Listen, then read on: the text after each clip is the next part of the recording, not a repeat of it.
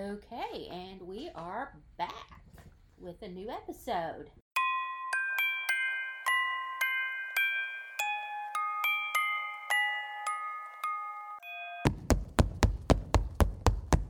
Hi guys! Hey, so how are you doing, Lisa? I am doing pretty good. Got the air conditioner fixed in my car. Awesome. Fixing to get the air conditioner fixed in my house. Important because it has very been important hot. in Oklahoma. It has been very hot. Very gross. Other than that, hanging out, kids playing in the water hose a lot and doing the summer thing. Now that we're out of distance learning. Yeah. Not school, but distance learning, But yeah, how have you been? Pretty good. Had the best time with your kiddos. Yes. The other night. Got to have a sleepover. Yes. The best time. I love those girls. Oh, they're a mess. I have the cutest picture hanging on my bulletin board in there behind my desk. Yeah. That Zoe made me that says, "You are my sunshine." Aww. Oh, just love it. With Zoe, a blue butterfly. With a blue butterfly. Zoe is my 8-year-old. She's my oldest, and she is my artist, and she is my leaver of sweet messages. Yes. She does that a lot. I always find little notes all over the house and little surprises on my desk when they leave. Right. I love them. We played outside and had dance parties. Yeah, they said they had a great time. It was just so much fun. Then they made brownies with Rissa. And then they were guys good. Came over for game night, and it was they were so good fun. Brownies. We had a Monopoly night and brownies. So yeah, we've had a really good start to our summer so far. It has been nice. Even with social distancing still and, all the craziness happening right now in the world, we've still had a good time. It has been so nice for you guys living so close and knowing that we all have just been kind of staying in the house so it's safe for us to gather together. And to be able to take my girls off your hands and give you a break every once in a while. Yes. And being a homebody really has paid off for our family, guys. Right. Sitting at home watching true crime stories has never paid off more than during the COVID crisis of 2020. And so for those of you who are just now finding us and just kind of starting at this. Where have you been this whole time? Yeah. No. Welcome. Lisa's my sister, so her girls are my nieces, and I adore my nieces and stuff, so we spend a lot of time together. Yes, we do. So yeah, we live very close to each other. We do, and we have a podcast together, and we are always around. Yeah. We are together one way or another. Yes. Every week, whether we're podcasting or not. And this was a hobby of ours that has become an even bigger hobby of ours now. Yes. Because Netflix and chill is cool for some people, but I like true crime and chill. And the killer boxes were just too expensive to keep doing. Right, they are too expensive, and you don't get the satisfaction of really getting to devour the evidence. It comes in little pieces. Right. And that's cool, but I mean, if you had the choice between watching one episode of something a week or binging it, you want to binge it, right? Right. So like the fact that it was just little tiny pieces of the puzzle is intriguing but frustrating when you have all these ideas, but then you have to wait a whole month before you can continue on the next ideas. Yeah. It wasn't so much anticipation as frustration for me. I wanted it all. Yeah. Yeah. So, as you go back and listen to back episodes, or for those of you who have kept up with us from the beginning, you will hear her littles in the background from time to time. My daughters make their debut here and there. My kids are all grown, so they make their debut with their own stories. Our mom has had a couple of stories in here. Yeah. I know that my husband has been heard in the background at times. My dogs have been heard in the background. My cat has been heard in the background. Yep. It's so a family show, whether you want it to be or not. Exactly. Our whole family is involved in one way or another. Yep. And that's the way we love it, because we are definitely family people. Exactly. With really, really weird murder fetishes. Murder is our thing. Murder is our thing. And speaking of murder. Ooh, good segue. Yes. I am murder tonight. Yay. And so I have this really interesting murder. And I find it really interesting because this came from an area that I used to live in, or at least I used to live close to. I am going to do the murder of Mark Kilroy. Okay. And so this is really interesting. This happened down around the South Padre Island, Brownsville, Texas area, which, you know, I lived down there for about 17 years. Long time. So you've been down that area several many times. Yeah. So very nice place to visit. Loved it. If you ever get a chance to go down to the valley and Port Isabel is a beautiful city next to South Padre Island and Brownsville, and it's great. Wonderful place, great people. Things like this that I'm about to tell you don't happen every day, so don't get that afraid. But this was a very interesting story. Yes. So, Mark Kilroy was 21 years old. He was from Santa Fe, Texas. He was a pre-med student at the University of Texas in Austin, which is a great school. UT. In March of 1989, he and some friends threw bags in their car and headed to South Padre Island for spring break. There you go. That place gets crazy on spring break. Oh, it sure does. That was one place I did avoid when I lived there. If you're a people watcher, it's amazing. Oh, yeah. Go spend your spring break on the beach just watching people. Take your sunscreen. Rent a hotel room months in advance. Yes. Because they sell out fast. And then just watch the craziness happen around you. It's amazing. Yes. So they were having a very fun time. They went down for spring break. They were prepared for a good time. Absolutely. It is party central. Exactly. So they soon fell into a routine of partying on the beach during the day and heading to Mexico at night. For those of you who aren't familiar with the area, South Padre Island is right on the Mexican border. In fact, there is a beach, Boca Chica Beach, that is right on the Mexican border. It's right across from Brownsville, Texas. Yeah. Which sits right on the border. There is a border crossing right there. So they got into that rhythm. They were going out and having fun and music. They were going to bathing suit contests. And then they would drive to Brownsville, Texas, where I actually used to work at Brownsville, Texas. Yes, you did. For a while. Yeah. And they would cross the border into Matamoros, Mexico. And that's where thousands of college students would cross for cheap alcohol and lax drinking laws. Yeah. Because a lot of times they didn't card. Their drinking laws were a lot different, and they would just basically serve anybody and everybody. Yep. And so they would go across there and they would get drunk. Have a good time. Party. And then they would walk back across the bridge. Which is common, right? For yes. Kids down there, especially spring breakers and stuff to go down.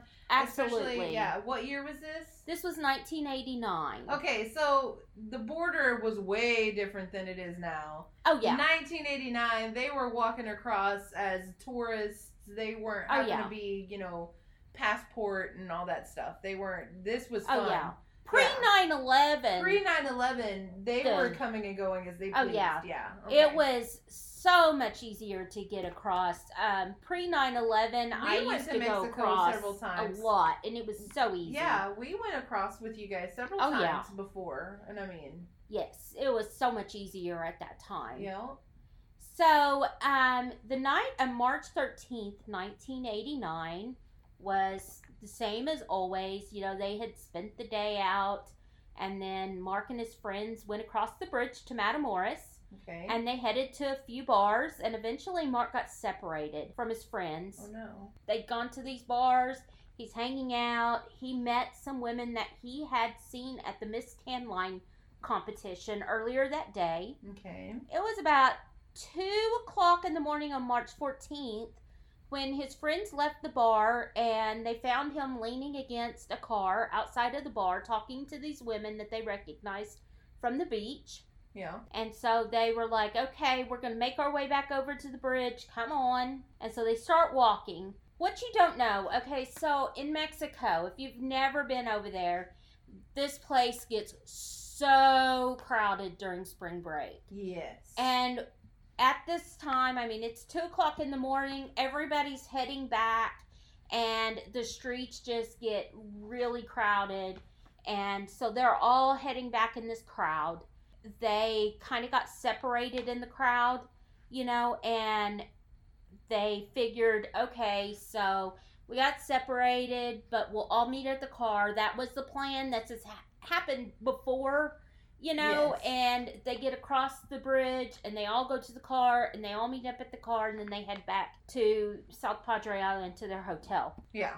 So, I mean, they're not really thinking this is a big deal. This is the same as every other night, every other morning when they go back. This happens, you know, you get separated, you meet someone, or, you know. Yeah, okay. So they get through the border crossing, they get back to their car, and after a bit, they wait and they think, well, maybe he met somebody else and he went back with, you know, one of these girls or with somebody else. And so they decide to go back to, you know, South Padre Island. Okay, yeah, that makes sense. And so they get back there and they go to sleep. They wake up and he's still not back at the hotel. Okay. So they call the police and report him missing. After an initial search, they didn't find any information on his whereabouts. Police start to suspect foul play. Oh, no. But they had no idea of the nightmare that they were about to discover. Oh, man. Okay. So let's keep going here because this gets real crazy real fast. All right, let's do it.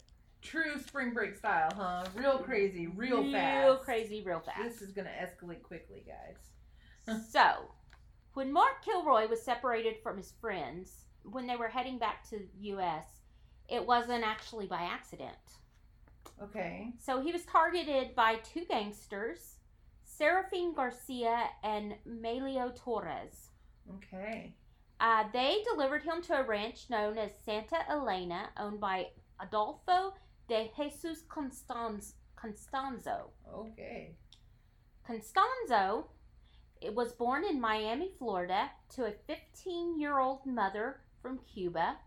His father died and his mother remarried and had another child. His first stepfather died and left the family some money, but Constanzo's mother quickly remarried and had another child. Oh. The second stepfather was in the local drug trade and a cult. Constanzo and his mother was arrested several times for petty crimes. Okay. So after Constanzo graduated high school, his mother became convinced he was psychic. His mother practiced Palo Mayombe, a black arts practice that was developed in Cuba by African slaves from the Congo. Oh, wow. So I told you, magic's involved. Magic? It did escalate super fast. Yes. So psychic, magic. So is this like just straight up magic, or is this like voodoo magic? I mean, it came from Africa. It's kind of voodoo type magic. Kind of hoodoo kind of stuff.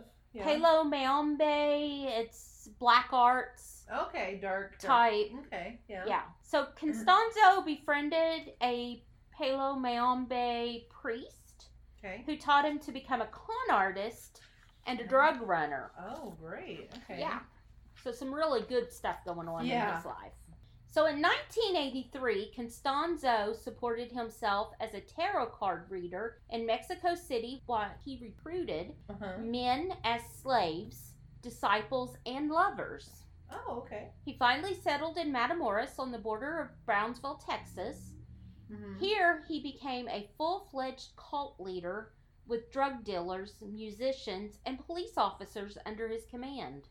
Wow. Constanzo sold drugs and held high-priced occult ceremonies that included human sacrifices. Yes, I was actually just looking up this Palo Mayombe. they do use body parts and stuff for worship.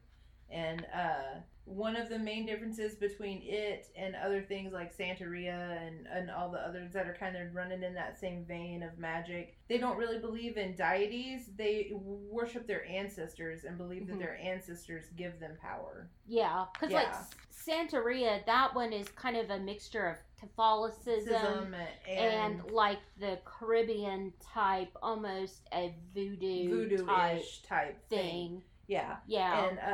And this, like, they believe in, like, the power of, like, earth, water, wind, fire, and they also believe that they get their magical imbibement from their ancestors, not deities, not, like, all-knowings. They feel like the magic is within them, basically, and it's passed down, you know. That's kind of interesting. That's a mixture of several different things types that I know of religions, and yeah. But there's a lot of things from like the Mexico, especially like Mexico City area that I've heard of. Yeah. That does a lot of the ancestral worship and ancestral magic. This seems like a mix. Kind of, I mean, it seems like kind of a mix of like voodoo and, you know, that where they worship the ancestors and stuff like that. Kind of just a big mix-up of course, it's African slaves that lived in Cuba, so there's going to be a whole lot of cultural mixes happening there. Right. So, anyway, sorry. Very that was interesting. Yeah. Yeah. Very interesting. Yeah. So, he did this. He held these occult ceremonies that he charged a lot of money for. And these included human sacrifices that were needed to help protect the drug runners from rival drug dealers and drug gangs. Okay, yeah. So, in 1989, Costanzo decided he needed more powerful sacrifices and sent his disciples out to bring him a white man to sacrifice. Because that would provide a more powerful sacrifice to protect his drug runners from these rival drug gangs. So is that like a more pure sacrifice? Like it would yield better results, I guess? I have no idea. I don't know why a white man, but you know, who knows? So this is when they ran into Mark Kilroy and separated him from his group. So now we're going to look at the investigation. Wow, that's so crazy. Right. Does it could we find any information? How did they separate him? We'll get to that. Okay. She's teasing. We are. We'll get to this. Okay, investigation. So now we're going to investigate. Okay. So Mark Kilroy was one of 60 people to go missing in Matamoros in the first 3 months of 1989. Oh, wow. 60 people? 60 people. Wow. So at first, police treated the case as a routine missing persons investigation. Often, students would show up after a few days with a hangover and hazy memory of what happened. So this investigation was different because Mark's uncle worked at the U.S. Customs Service in Los Angeles, California. Oh, okay. So when he heard that his nephew was missing, he contacted Brownsville police, and they formed a task force to find the missing Mark. Oh. So he pulled some strings. Yeah, he pulled rank. Right? Yeah. The Matamoros police were concerned about bad publicity, and at first they tried to turn the case back over to the other side of the border and say that Mark actually went missing in Brownsville. Oh. So they were saying a no. Thing. Yeah. Yeah. So basically, here you've got this kid went missing. His friends called, reported him missing, probably contacted family. Yeah. You know, family contacted big deal uncle up in Los Angeles. Big deal uncle pulled some rank, right? Okay. And he's like, hey, dude, I work here in California, and this is what we do. You get your butt together there in Brownsville, and you find my nephew. Wow. And so they start scrambling. And then Matamoros is afraid, oh, well, this is going to look bad, and here it's spring break, and we're going to lose money. So, he already went across the border. He didn't go missing over here. He went missing over there in Brownsville. Because, I mean, you got to have those tourists come, and nobody wants to be afraid of getting kidnapped, even though they're having 20 kidnappings a month. Right? I mean, you're averaging But that was all over there in Brownsville. Brownsville. That was U.S. problem. That's not us. Not us. But the U.S. government decided to work with Brownsville police during this investigation. So they were pushing them over there at Matamoros and saying, no, we're going to work with Brownsville police. You need to work with Brownsville police too. Yeah. So together, officers from both sides of the border retraced Mark's steps through Matamoros that night with the help of his friends. Okay. And they believed he meant foul play, but they were having trouble finding any leads because, he goes over there, everybody's partying. Drinking, Yeah, everybody's partying. His friends didn't know where they lost him because, remember, they'd lost him in the bars, and then they found him outside talking to these girls, and then they start to walk away, and then they lose him again. So he could be anywhere. Right. Inside the bar again with the girls. He could have walked off. He could have stopped somewhere. Yeah. They don't know. Yes. So they questioned informants, potential witnesses, followed tips, took his pictures to jails and hospitals, even hired a hypnotist to try and get more clues from Mark's friends. Wow. So they are pulling out everything. All the stops. Yes. Wow. So, while under hypnosis, one of the friends recalls a man approaching Mark at some point during the night, but he couldn't recall exactly when. So, that's possibly leading to something there. Investigators believe Mark was kidnapped and robbed, and then his body was dumped somewhere. So, they start getting helicopters to fly over both sides of the border and all-terrain vehicles searching the land. Because now they're thinking, okay, so he's approached by this man, he's kidnapped, he's robbed of his money, and, anything valuable, and they've just thrown his body somewhere. This area there's a lot of people, but it's also a desert area, so there's still a lot of empty space. Yes. There's still a lot of, So they have these aerial searches. They have these all-terrain vehicles out there searching. And then on March 26, 1989, the case was also highlighted on America's Most Wanted. But none of these leads panned out. Okay. So they're stuck. Jeez. They still don't know. And then their big break came on April 1st, 1989. And this is when a car ran a checkpoint near Santa Elena Ranch. Instead of stopping the car, authorities in unmarked cars followed it to the ranch and identified Serafine Hernandez Garcia as the driver of the car. So authorities poked around the ranch and found evidence of cult activity, so they decided to continue to collect evidence before making a move. So basically this car ran this checkpoint, and they're like, okay, let's see, what we've got going on over here, because I'm sure that they'd had their eyes over there and, probably suspected some kind of gang activity or something. Yeah. And so on April 9th, they felt that they had enough evidence to arrest Serafine and other cult members. And during the interrogations, the ranch caretaker identified a picture of Mark Kilroy and stated that he had seen him being brought to the ranch. Oh, okay. So this is just happenstance. They weren't really looking at this as being any type of lead for Mark Kilroy. It wasn't like a legitimate... No. Like, they didn't think anything was coming of it. No, right? This was a checkpoint that they used for, criminal activity and stuff, and so they were looking into this, looking at this cult and this gang activity and stuff, and so they were looking into this ranch for this cult and gang activity and everything. And here's this information on this missing guy.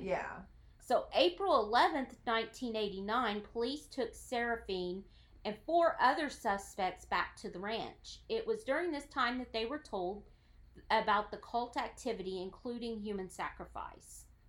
According to Serafine, rituals were performed to provide protection to the cult members in Constanzo, and they would also perform rituals for pay.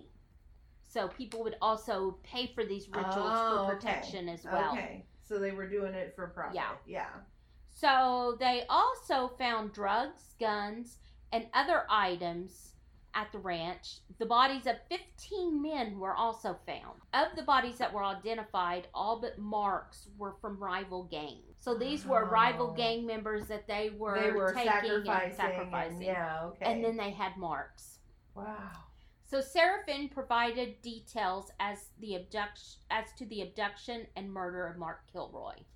So here's where we find out what happened to Mark. Yes. So Mark and his friends, they had met. They'd seen him outside of that bar with the girls and stuff. And so they started to walk off. And as they started to walk off, Seraphin got his attention and kind of waved him over. Okay. And Mark, being drunk and what's up? Not really thinking, walks over. There was a little bit of a scuffle, but he's drunk, and there were two of them. And they got him into the vehicle. Yeah. And kind of subdued him. They drove him to this ranch and left Mark inside the car for the rest of the night. Wow. At dawn, they came back with food and left him again. 12 hours after the kidnapping, Constanzo and men came and wrapped Mark's face with duct tape and tied his hands behind his back.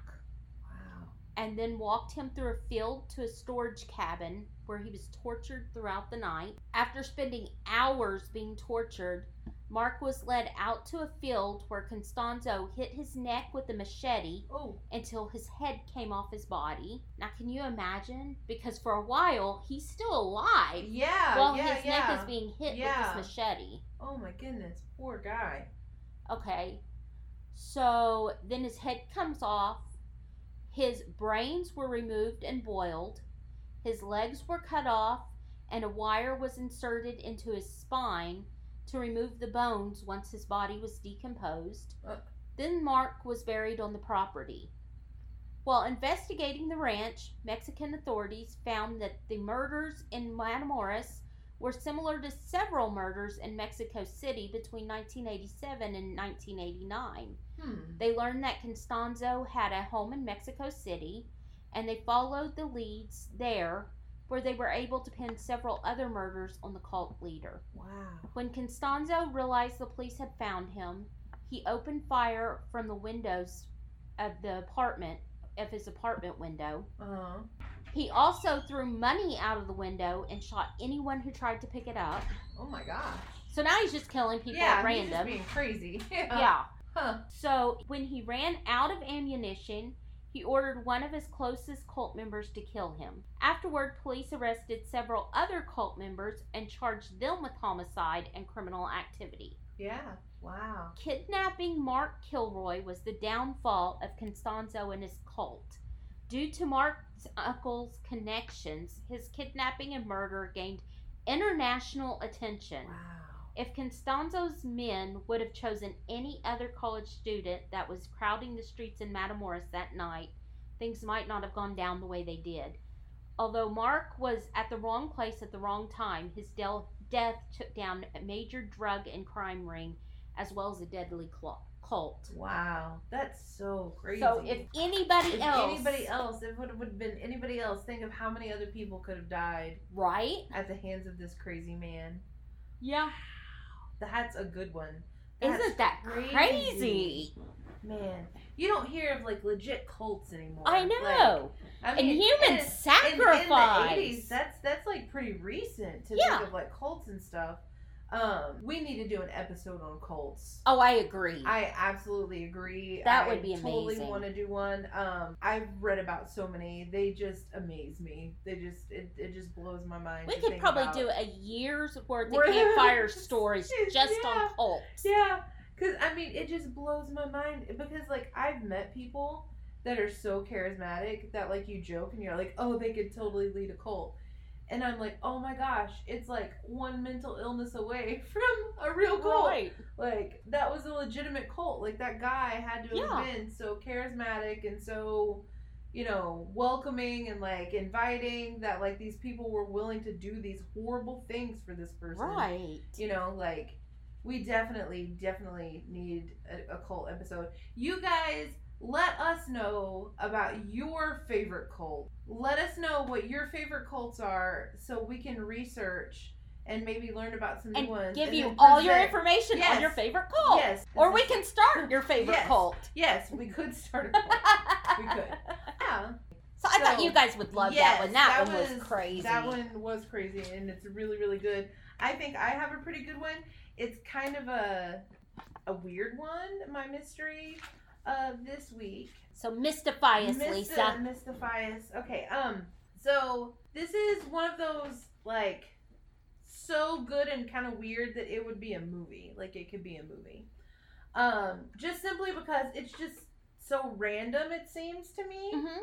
This is called The Bizarre Saga of the Circleville Letters. I've heard of that. Yes.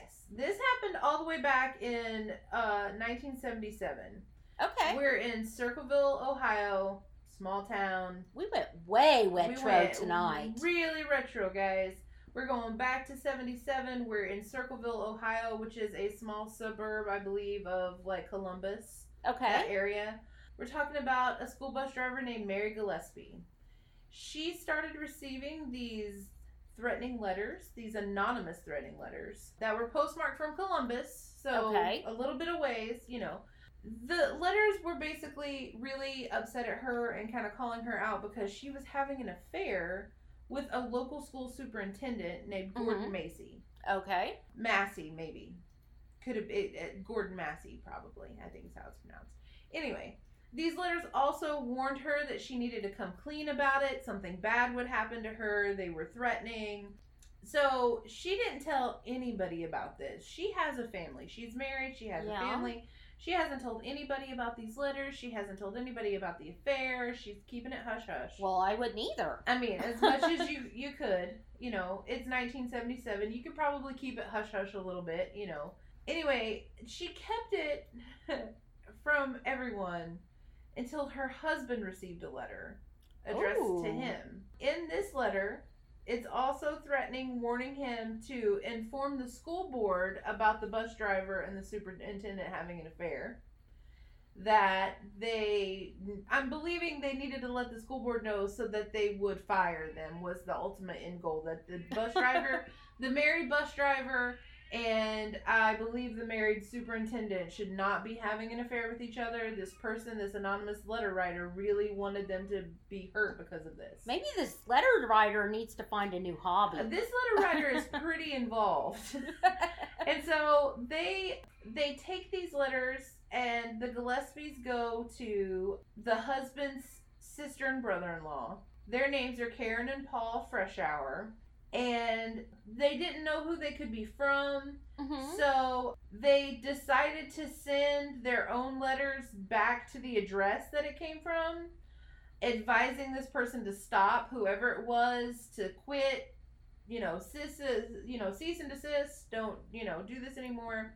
So on August 19th of 77, while Mary Gillespie is on a trip, she's gone from the house, the husband, Ron Gillespie, gets a phone call. His children say that he gets very angry and he grabs his gun. He tells his children that he's going to go confront that letter writer, and he drives away in his truck. Oh, that can't end very well. No, not at all. So later that evening, Ron was actually discovered dead inside of his truck. Ooh. Okay. Not long after he had left his house, from my understanding, it wasn't that long. He was discovered dead in his truck. His truck had been smashed into a tree. And so his children say that when he left, he did not look drunk. They did not smell alcohol on him. But when they did the autopsy, his blood alcohol level was 0.16. So he was double the legal limit. Was he chugging in the truck? I don't know. See, that's the weird thing. Also, another weird thing, Ron's gun had been fired recently. They had gun tested it. They had done the residue test. It had been fired very recently, but there was not a shell casing or a bullet or anything found in the truck, around the scene, or anything. Huh. They never recovered anything. So even though all this kind of weird stuff is happening, the county sheriff went ahead and declared it an accident. Said that right, there was no foul play. He just very quickly got drunk, fired his gun, and ran into a tree. And but they're trying to kind of brush it over. Oops, it was an accident. But some local residents then start receiving their own anonymous letters, which this person is writing these letters to people in town, still talking about this affair between Mary Gillespie and Gordon Massey. Huh. They're outing these two people to random people in the town.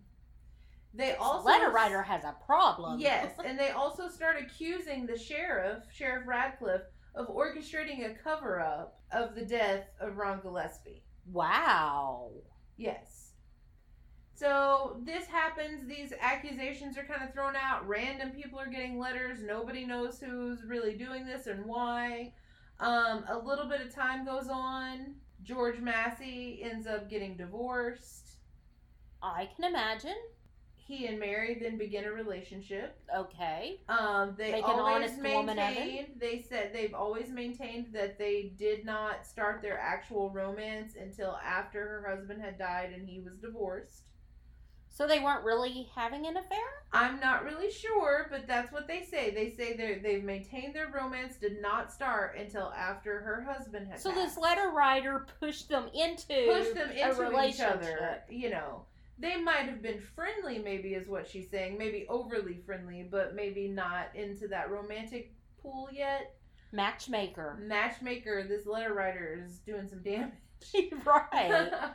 Okay, wow. So we're going to skip ahead because this was in 1977 when all this went down. Uh-huh. Poor Ron Gillespie ends up dying. Very weird circumstances. Time goes on. We're going to 1983. So quite a bit of time goes on. Yeah. Okay? 6 years, that's nothing to play with. The case is cold. If there was a case, if they were going to follow up on his death, right, the case would be cold. Right.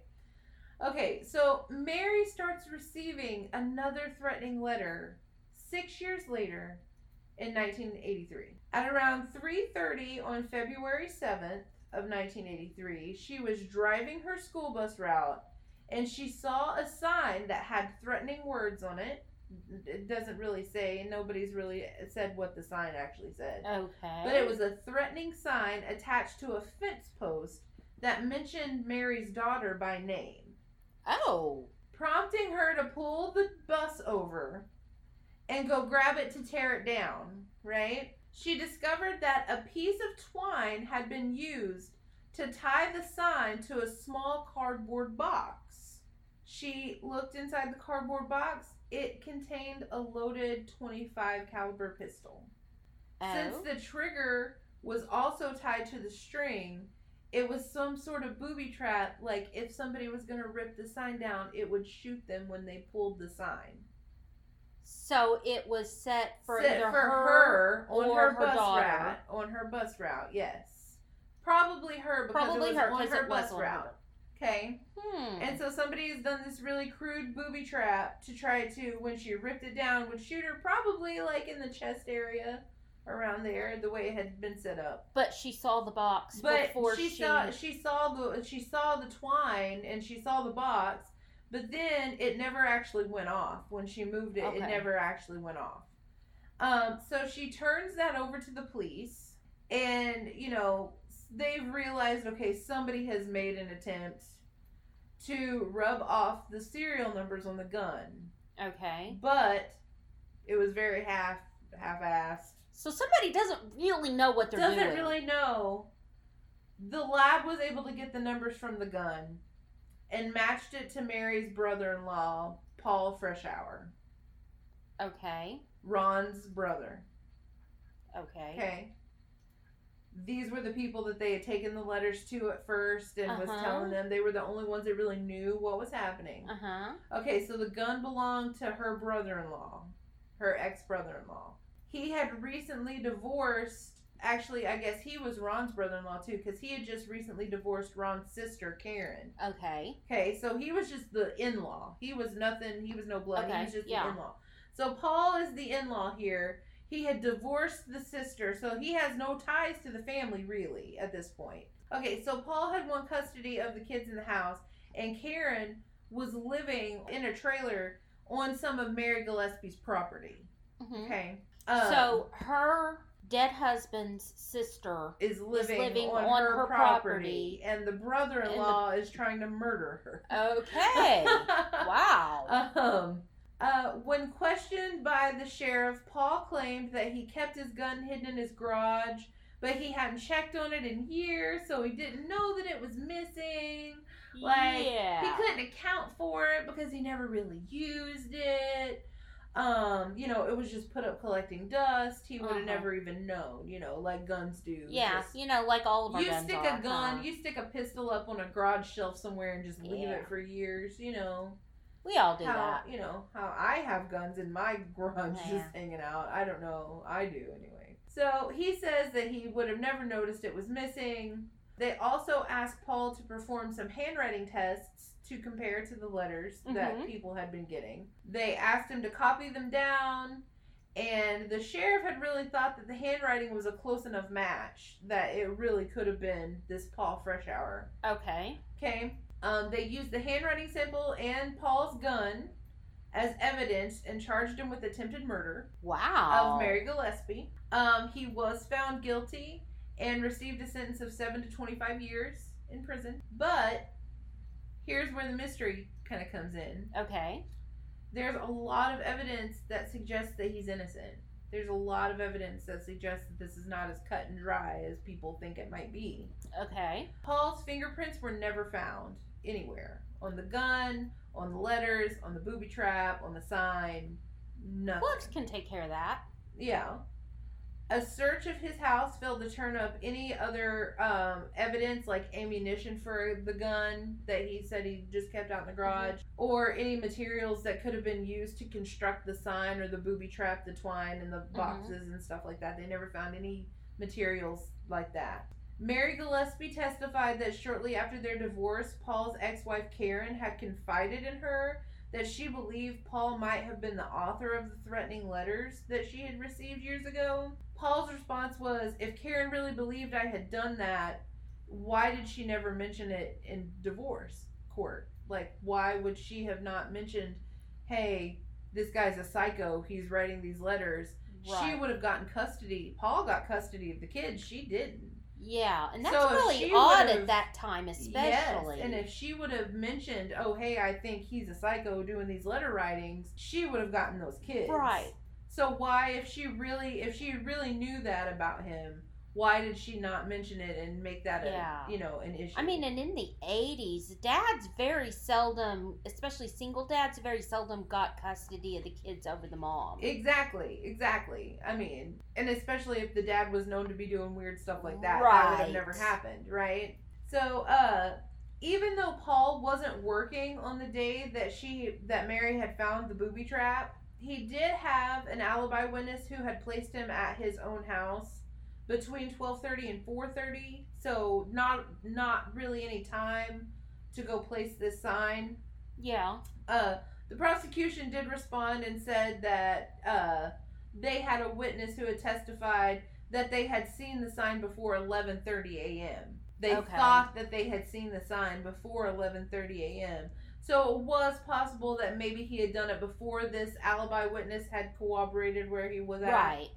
But no other witnesses reported seeing it, and she found it at 3:30. Okay. So 11:30 to 3:30, that's a long time for somebody to drive by and not see it. Yeah. So the closer to 3:30 it was placed, the more accurate that time would probably be. Therefore, he would probably have that witness, story. Years later, it was discovered a key piece of evidence was withheld at trial. Okay. 20 minutes before Mary discovered the booby trap, another bus driver driving the route reported seeing a yellow El Camino parked at that spot, along with a sandy-haired man that did not match Paul's description. Oh. He did match the description of another man Karen Freshour was dating at the time, though. And even though Paul did not own a yellow El Camino, Karen's brother did. Okay? Karen's brother. The ex-wife's brother owned a car that her new boyfriend could have been driving. Because Paul and Karen divorced. And then Karen's brother had the El Camino, not Paul. Paul didn't have an El Camino. Karen did. So Karen had access to an El Camino. Okay. And she also had a new sandy-haired boyfriend. So, and this is Karen, the sister that's living on the property. The deceased husband. Yes. Okay. It's very convoluted. It Yeah. gets a little sticky. Okay. But she has a guy that can do the dirty work for her, and she has access to an El Camino that somebody said they saw. Okay. Shoe prints were also found at the scene that did not match Paul's shoe size. So things are stacking up that, hey, Paul is probably not the person that did this. So after Paul was incarcerated, a bunch of more anonymous threatening letters were now starting to be signed to the Circleville Writer. Okay. They've given themselves a name. They've naming himself. Yes. So these started being mailed to people all over central Ohio, not just in Circleville. All over central Ohio, which was about 90 miles away from where Paul had been incarcerated. So it probably wasn't him to be sending all these letters so far away. Right. The sheriff did become convinced that he was somehow sending letters from prison, but they put him in solitary confinement and denied him access to writing materials. He was constantly monitored, but the letters were still being sent. So it was not Paul. It was not Paul that was doing it. Even though the warden maintained it was impossible for him to have sent those letters, he was still denied parole in 1990, which was the first time he could get parole. A few days later, Paul was mailed an anonymous letter mocking him for not being able to be paroled. Wow. Yes. And the sheriff still says that he's doing it? And the sheriff still thinks that he's doing it. So Paul ended up getting paroled in May of 1994. Okay. He went to jail for a long time. Yeah. He did. For something that he obviously did not do. It looks more like it. With the support of an investigative journalist named Martin Yant, the Circleville Letters case wound up being featured on Unsolved Mysteries a while back. The show was working on the story. Their office received an anonymous postcard signed the Circleville Writer. Oh, wow. As the Unsolved Mysteries people were working on it. It read, "Forget Circleville, Ohio. Do nothing to hurt Sheriff Radcliffe. If you come to Ohio, you El Sickos will pay." Oh. Yeah. Crazy, right? Yeah. So it's somebody that had to be keeping up with stuff that knew that it had been sent to Unsolved Mysteries, that they were working on this story. Uh-huh. Somebody had to have known all these people, right? Yeah. Like they had to be involved in this, right? Wow. So Paul Freshour has attempted to clear his name, and he wrote a letter to the FBI asking them to investigate Ron Gillespie's death again. Mm-hmm. Whoever perpetrated that probably was the letter writer, and is what he was thinking. Nothing ever came out of it, and Paul passed away in 2012.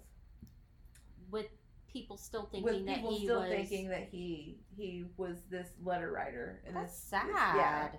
Paul and Martin Yant both believe that his attempted murder conviction was a frame-up job from his ex-wife Karen, in response to him getting the house and the kids in the divorce.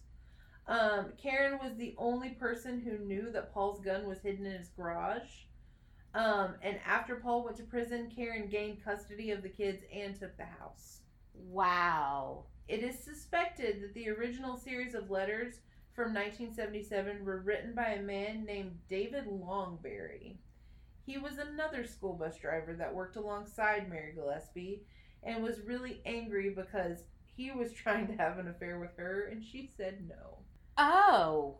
He was continually advancing on her, and she was not taking those advances, but was sleeping with the superintendent, and he got very upset.